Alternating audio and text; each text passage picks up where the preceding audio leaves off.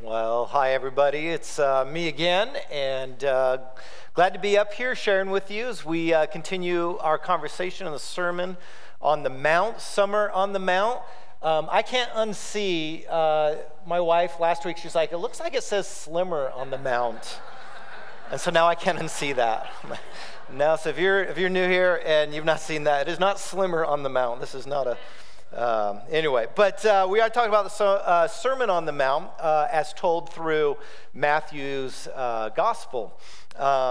When we look at this sets of teachings, roughly 3 chapters of information, content that we're given, most scholars look at this big set of scripture, red letter sections, long quotes of Jesus, and they look at the way that Matthew wrote it, and they make the conclusion that probably what's happening here is that this is different parts of Jesus' sermons wherever he would go and teach and preach. Jesus was a traveling minister, so he'd go from city, town, and he would deliver messages about the kingdom of God. Mark's gospel tells us right out of the gate that Jesus came, and what Jesus said about the reason why he came is that he came to announce that the kingdom of God is near. So when we think of this idea of like, why did Jesus come? It's like, well, that's not a mystery. He told us. He came to announce that the kingdom of God was near. And then he would go around to towns as he was proclaiming this message that God's way. And when we think of kingdom of God, that's kind of like, what does that mean? I like to say this to people at times. I'll say, imagine a world where God is fully in control. Imagine a world where God is in charge. What would a world like that look like? And oftentimes we would say, well, there'd probably be no pain if God was involved. So yeah, that's probably a good assumption. There'd probably be no death if God was in charge. Yeah, that's probably a good assumption. Probably no sickness if God was in charge. We'd say, yep. And so when we look at these things, this is what it means, that God is in charge. And Jesus came on this earth and said, hey, the kingdom of God is near. God's way on God's earth is near. And so what did he do? Well, he was healing people, he was forgiving people, he was welcoming people in, bringing wholeness and healing to people's lives.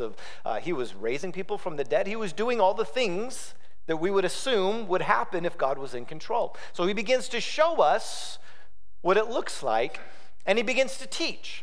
And so Jesus was known as a teacher and a wise man, a prophet, and he would go around, he would share. So Matthew collects all these different sermons.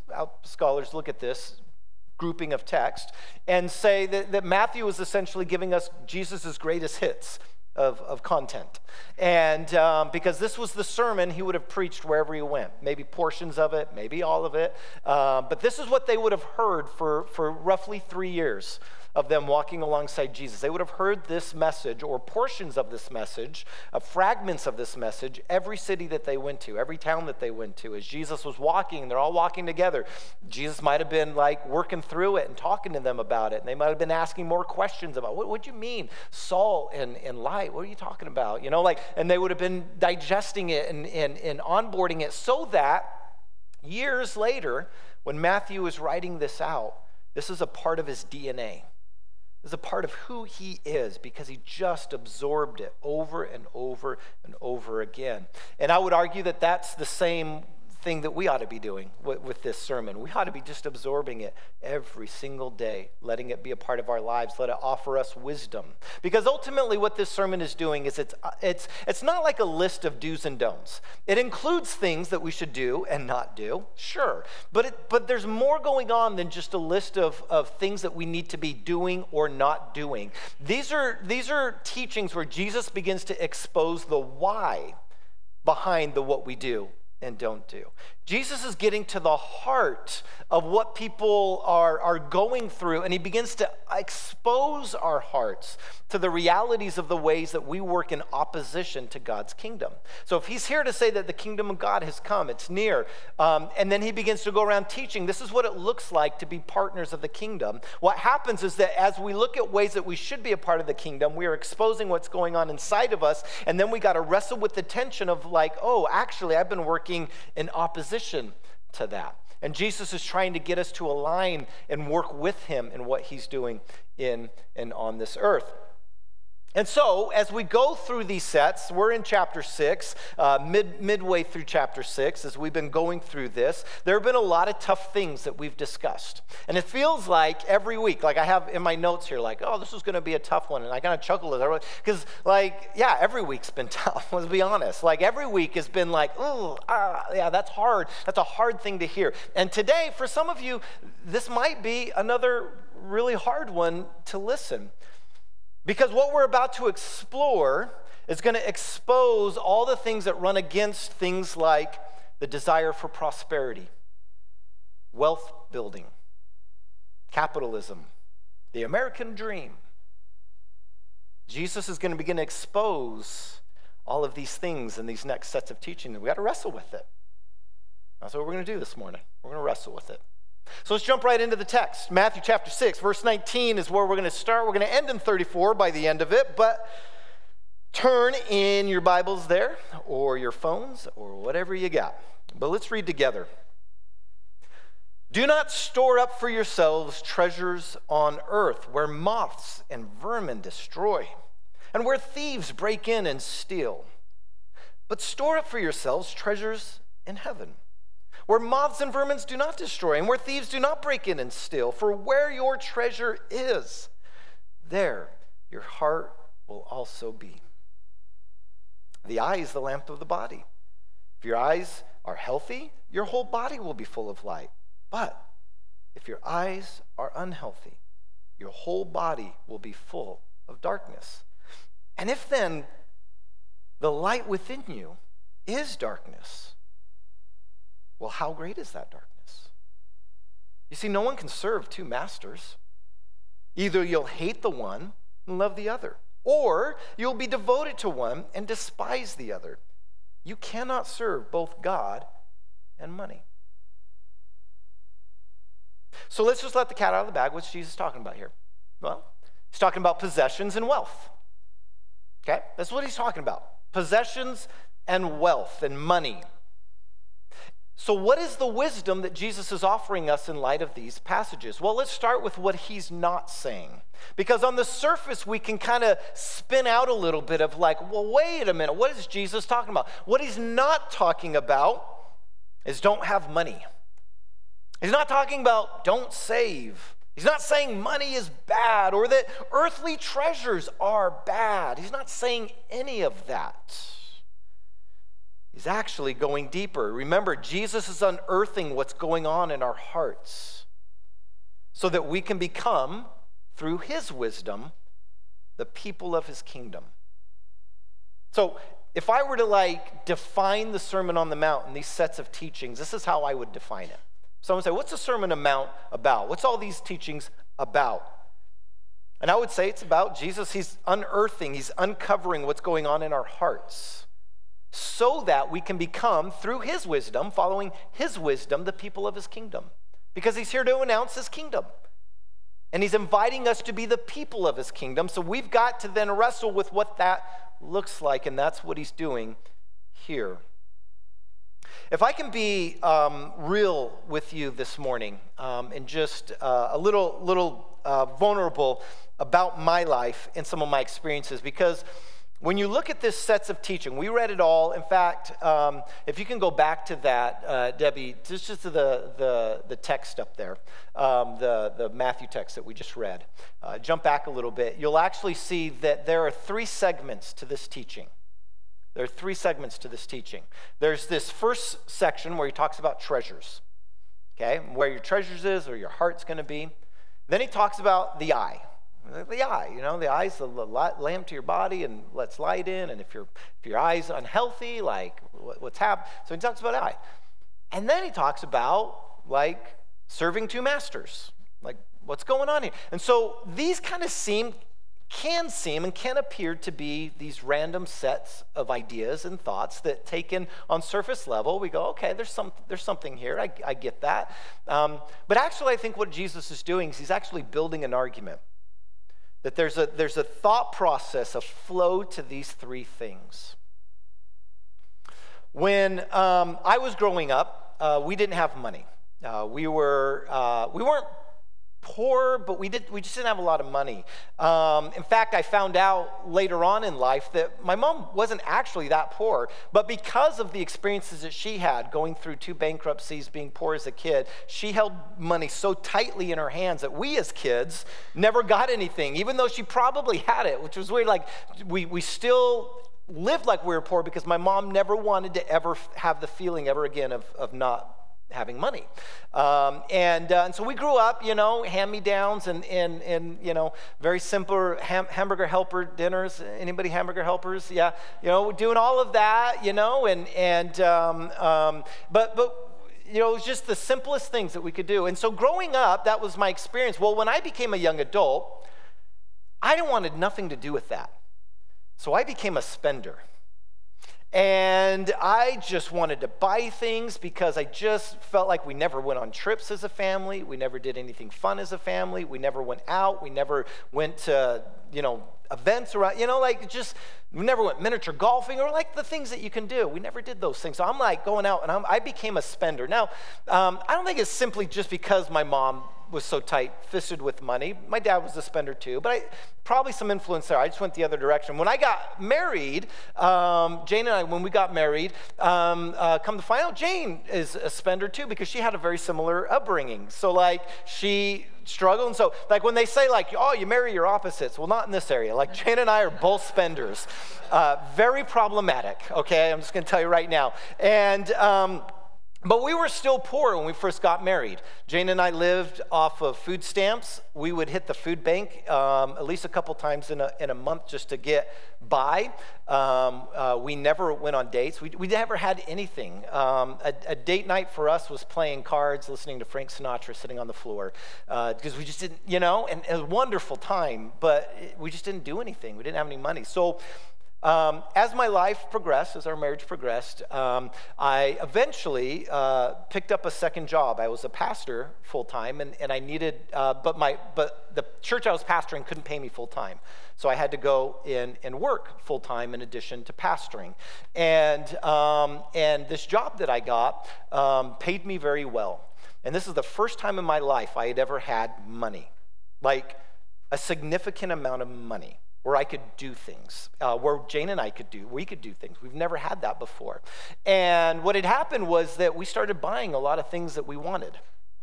And we started spending a lot of money. I mean, we got a camper, and then our friends got a bigger camper, and so we got to get a bigger camper, and so we'd get a bigger camper, a nicer camper, and when we'd go to the camping shows and we'd walk around and be like, well, I like that camper. Let's trade in the one we got and get this camper. And our kids would get older, and we'd justify it. Our kids are bigger. They need more room, and so we would justify all the reasons why we'd get our things. There was one year I even bought a boat. It was one of the greatest years of my life. I love boating.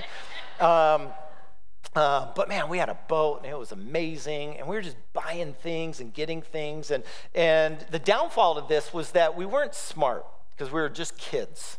Jane and I, we were kids, and we weren't smart, so we were borrowing to buy, thinking, oh, we'll pay it off because we make good money and we'll just pay it off later. So we're borrowing to buy, to trade in, to borrow, and all of a sudden, this thing started happening.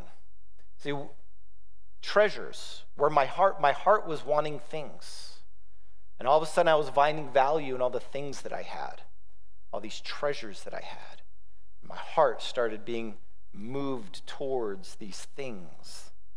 And I was finding value in these things, bigger, better, more, better technology, the newest phone, the newest this.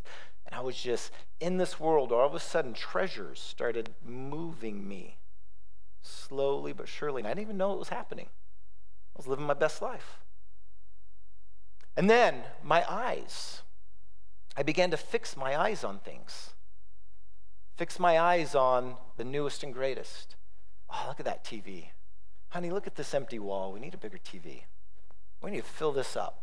We need to do it. And I began to fix my eyes on things.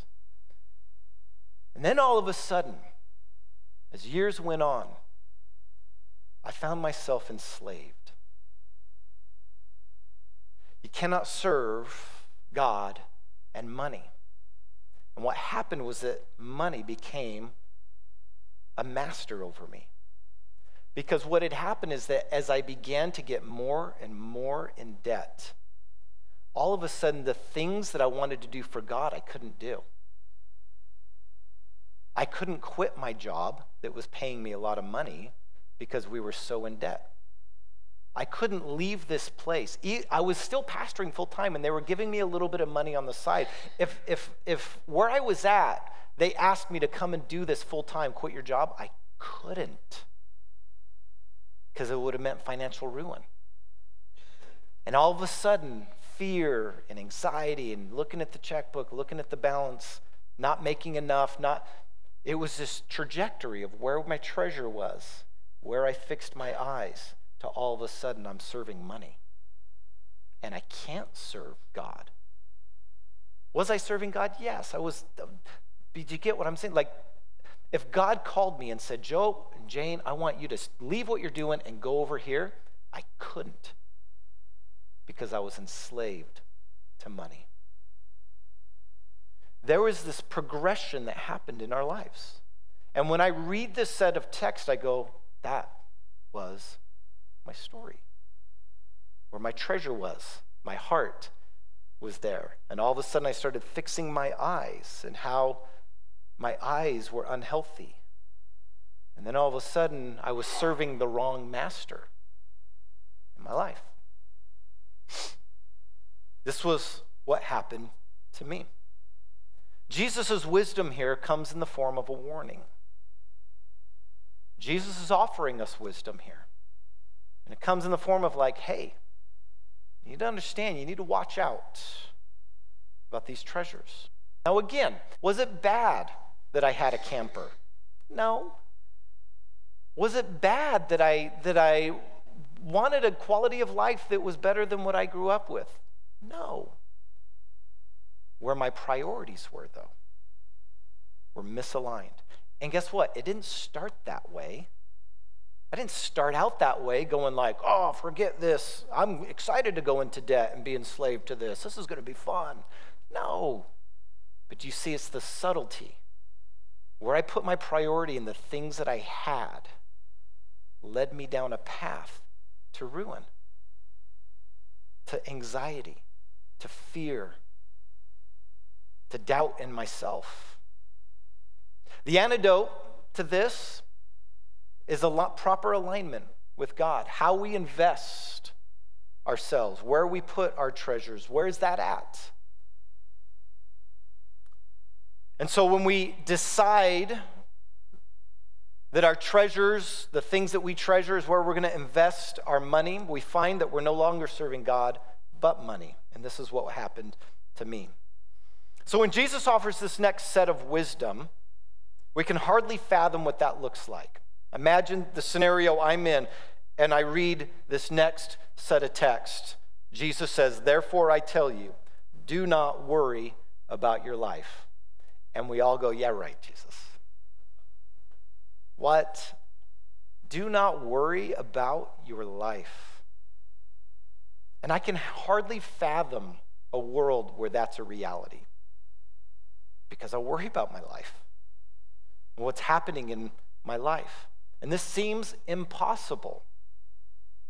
This seems impossible. He goes on to say, what you'll eat or drink, about your body, what you'll wear. Is not life more than food and the body more than clothes? Look at the birds of the air. They don't sow, reap, or store away in barns, and yet your heavenly Father feeds them. Are you not much more valuable than they? Remember who first heard this? The audience that this is coming to, right? The people that he's preaching to are the poor and the destitute. That probably was some of the group there. These are people that are wondering if they're ever going to escape their day-to-day struggles. These are people that are living below the poverty line, not sure where their next meal is going to come from, paycheck to paycheck, just surviving, begging, never knowing what the struggles are around the corner. This is probably some that were hearing this for the first time going, do not worry? What are you talking about? Maybe there was the wealthy and the social high class. I'm sure they were in the audience. These people are living to build and secure wealth for themselves and those that come after them, wondering at any time, will the government come, the Roman Empire, and take what they have worked for? this worry, this fear, this anxiety. You see, whatever situation we find ourselves in, we must be people whose priorities are aligned with Jesus and the kingdom that he brings. And in doing so, we put our trust in him and the life that he's leading us to. Jesus is offering wisdom about how to set our priorities and an if-then resolution, because he says, therefore, is the transition. Therefore, which means it builds off of what he just said. If our priorities are aligned to him, where we're building treasures in heaven, which is to say that we're partnering with God in what he's doing, that we're investing into the kinds of things that bring people to life, the life and light of Jesus. We're partnering with what God is up to in our city, in our church, and in our town, that we're aligning ourselves to the kingdom of God that's advancing into the world. These are the treasures in heaven. And when our priorities are set there, that's where our heart is, where we invest. This idea of do not worry becomes a reality for these people. And Jesus, he's not just simply saying like, hey, you need to chill out a little bit. Like don't worry, chill out. He's getting into something much, much deeper that leads to a more healthy and productive life. Jesus is wise. Jesus is wise. And we would all go, yeah, he's wise. And so what he's saying here is truth for all time. And what's interesting is that in the scientific community, there's a term called mindfulness. Mindfulness. Mindfulness is the practice of purposely bringing one's attention to the present moment. Mindfulness. And so there are mindfulness meditations that people do. There's mindfulness activities that people do to bring themselves into the present moment. And science is beginning to unpack that this actually has health benefits for us when we are present in the moment. Studies are showing that mindfulness leads to improved quality of sleep, reduction in depression, anxiety, psychological distress, increase of a sense of clarity and improved concentration, improvements in patience, self-esteem, and empathy for others. Jesus' wisdom, he said this 2,000 ago, hey, don't worry, be present. And the back end of this teaching, he goes on to say this, verse 27, can any one of you, by worrying, add a single hour to your life? What is worry? Worry is the tomorrow, the unknown, the what's going to happen over here. And we get so focused on that over there that we're no good here, in the moment, in the present. And it leads to all sorts of things. When Jane and I were at our lowest, there was so much lack of sleep, so much irritability between the both of us fighting about this or that, so much fear of the unknown. Are we going to survive? Are we going to make it? What's happening? We're in this bad, bad spot. And God took Jane and I on a journey of recovery, of realignment with him. And unfortunately, that took us another 3 years of really tough decision-making and trial in our lives. But as we have come out of that, we have learned something. You see, we're in a place now where Jane and I aren't rich by societal terms, but man, we are rich in spirit. Our marriage has never been healthier. Our life has never been in a better spot as we have realigned ourselves properly with our treasures and what we care about. He goes on to say, and why do you worry about clothes? See how the flowers of the field grow? They don't labor or spin. Yet I tell you that not even Solomon in all his splendor was dressed like one of these. If that's how God clothes the grass of the field, which is here today and tomorrow is thrown into the fire, will he not much more clothe you, you of little faith? So do not worry, saying, what shall we eat? What are we going to drink? What are we going to wear? For the pagans run after these things, and your heavenly Father knows that you need them. But seek first his kingdom. This is the treasures. Prioritize. Seek first his kingdom and his righteousness, Jesus' wisdom that he offers us.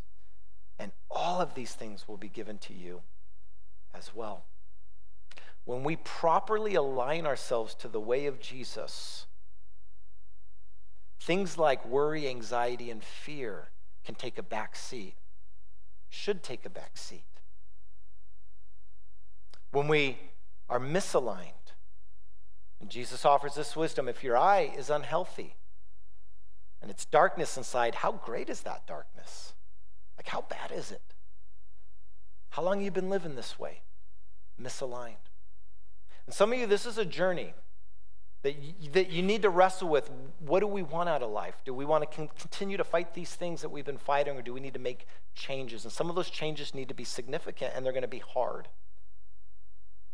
Some of you have been living under the pressure of debt and ruin for so long, you don't even know how to breathe anymore. And you need to get help. Our next financial peace class, you need to be in it. Our last one that we did, I can't remember the financial number, but it was crazy what people were able to get out from under debt. You need to get help and counseling to figure it out, because God has so much for you. This last illustration, as I begin to wrap up, is this. You know, the generation that's coming up, my kids, and even a little bit earlier, the teenagers that I work with, and on Sunday nights, they're so amazing, but some of the bad rap that they get, they're so lazy. They don't do anything. They don't want to keep jobs, and they don't want to they're bouncing around, and they expect so much, and all these things that I hear. And sometimes I've looked at my kids. You know, I have a 20-year-old and an 18-year-old, and I'm like, okay, where you at? You know, what's going on? And so I understand the frustration, but here's the thing that I wonder sometimes. When I was growing up, it was go to college, get a degree, get a job, jump in, go. My parents before then, it was like I'm probably the last generation of start a job, end a job at the same place. Like, that doesn't happen anymore, does it? Right? People don't stay at the same place. Like my dad, jumped around maybe a little bit, but was still in the same, general space that when he got out of the military. Like, I'm probably the last generation, right, where you see that reality. And what I've come to wonder is this. Because of the way I was raised, in that you buy a house, you get all these things, you do the American dream thing, you get married, you have 3 kids, you buy a house, you get all into debt and all these things. Has that handcuffed us from actually being present to do what God's calling us to? And here's what I wonder. I wonder if the next generation God's raising up purposefully, because he needs people that can leave and go. Well, I have a mortgage payment. I can't get up and go. I got these responsibilities. And God goes, okay, I'll go find someone else that can go, who's available, who's ready. See, when our priorities are misaligned, can God actually use us to go if he calls? And I don't know what that looks like. I'm not saying that that's God doing that to you, or that owning a home, like I own a home, right? It's okay. But where are our priorities? Where are we aligned? And can we live a life of no worry if our priorities are misaligned? I would say this. Jesus' wisdom says if we prioritize the world, the result will be us in want and worry. If we prioritize the world, Jesus says the result will be want and worry. He says, don't store up yourself treasures on earth where moth and rust destroy. Like, these are temporary things. I'm calling you into a greater reality for a greater impact in our world. If we prioritize him, we will have life, and life more abundantly. I am not as rich as I was years ago, financially. But boy, are we rich and blessed. I don't have all the toys that I used to have long ago. That's okay. Boy, are we rich. The friendships, the blessing of this church, all of you, our marriage, I couldn't be happier. Couldn't be happier. Follow the way of Jesus. Prioritize him. Make the hard adjustments now. You'll be thankful later. I think this is the wisdom that Jesus is offering us. So the take home this morning is two things. Jake, you can jump up here. What and where are your treasures? Where your treasures are, that's where your heart's going to be. So what are your treasures? Where are they? What are they? And do you need to pivot? Do you need to make some changes? What's Jesus unearthing in your heart? You notice Jesus doesn't say, these are what treasures are. He doesn't, right? He's offering us wisdom to explore that for ourselves. I can't decide that for you. I'm not going to stand up here and say that this is what you need to do and not do. You need to decide that. Let the Spirit convict you of where in your life do you need to pivot and change. Where are your treasures? Okay? No guilt, no shame. I'm not saying possessions are bad. We outlined it. Jesus is not saying that. He's just saying, what are you prioritizing? And do you need to audit that? Do you need to make some changes so that you can live a healthier life free of worry, anxiety, and fear? What needs to change today in order for you to live in the present? Again, many of us can't live in the present because we're too worried about how we're going to pay tomorrow's bill and the debt that we've incurred for ourselves. Jesus offered, what needs to change so that you can actually be present in what God's calling you to today. Because that's all we have. At the very end of this, Jesus says, don't worry about tomorrow. Tomorrow has enough worry of its own. What are you doing today? What needs to change so you can be more present today? That's what God's calling us to. As we get ready for communion, I want to invite you to take a moment. We have our ushers coming up there. They have baskets of kids. So if you didn't grab communion on your way in, you'd like to participate with it, just lift your hand as they walk their way back, and they'll make sure you get communion if you're interested. But we're going to take a moment and reflect. Okay? I said at the beginning, this is going to be a tough message. Right? Because it's running in opposition to sometimes our desires for prosperity and wealth building and all these things that the American dream, right? And God's going, well, where's your priorities? Let's wrestle with that and let God speak to us in this moment, right here and now, before we take communion.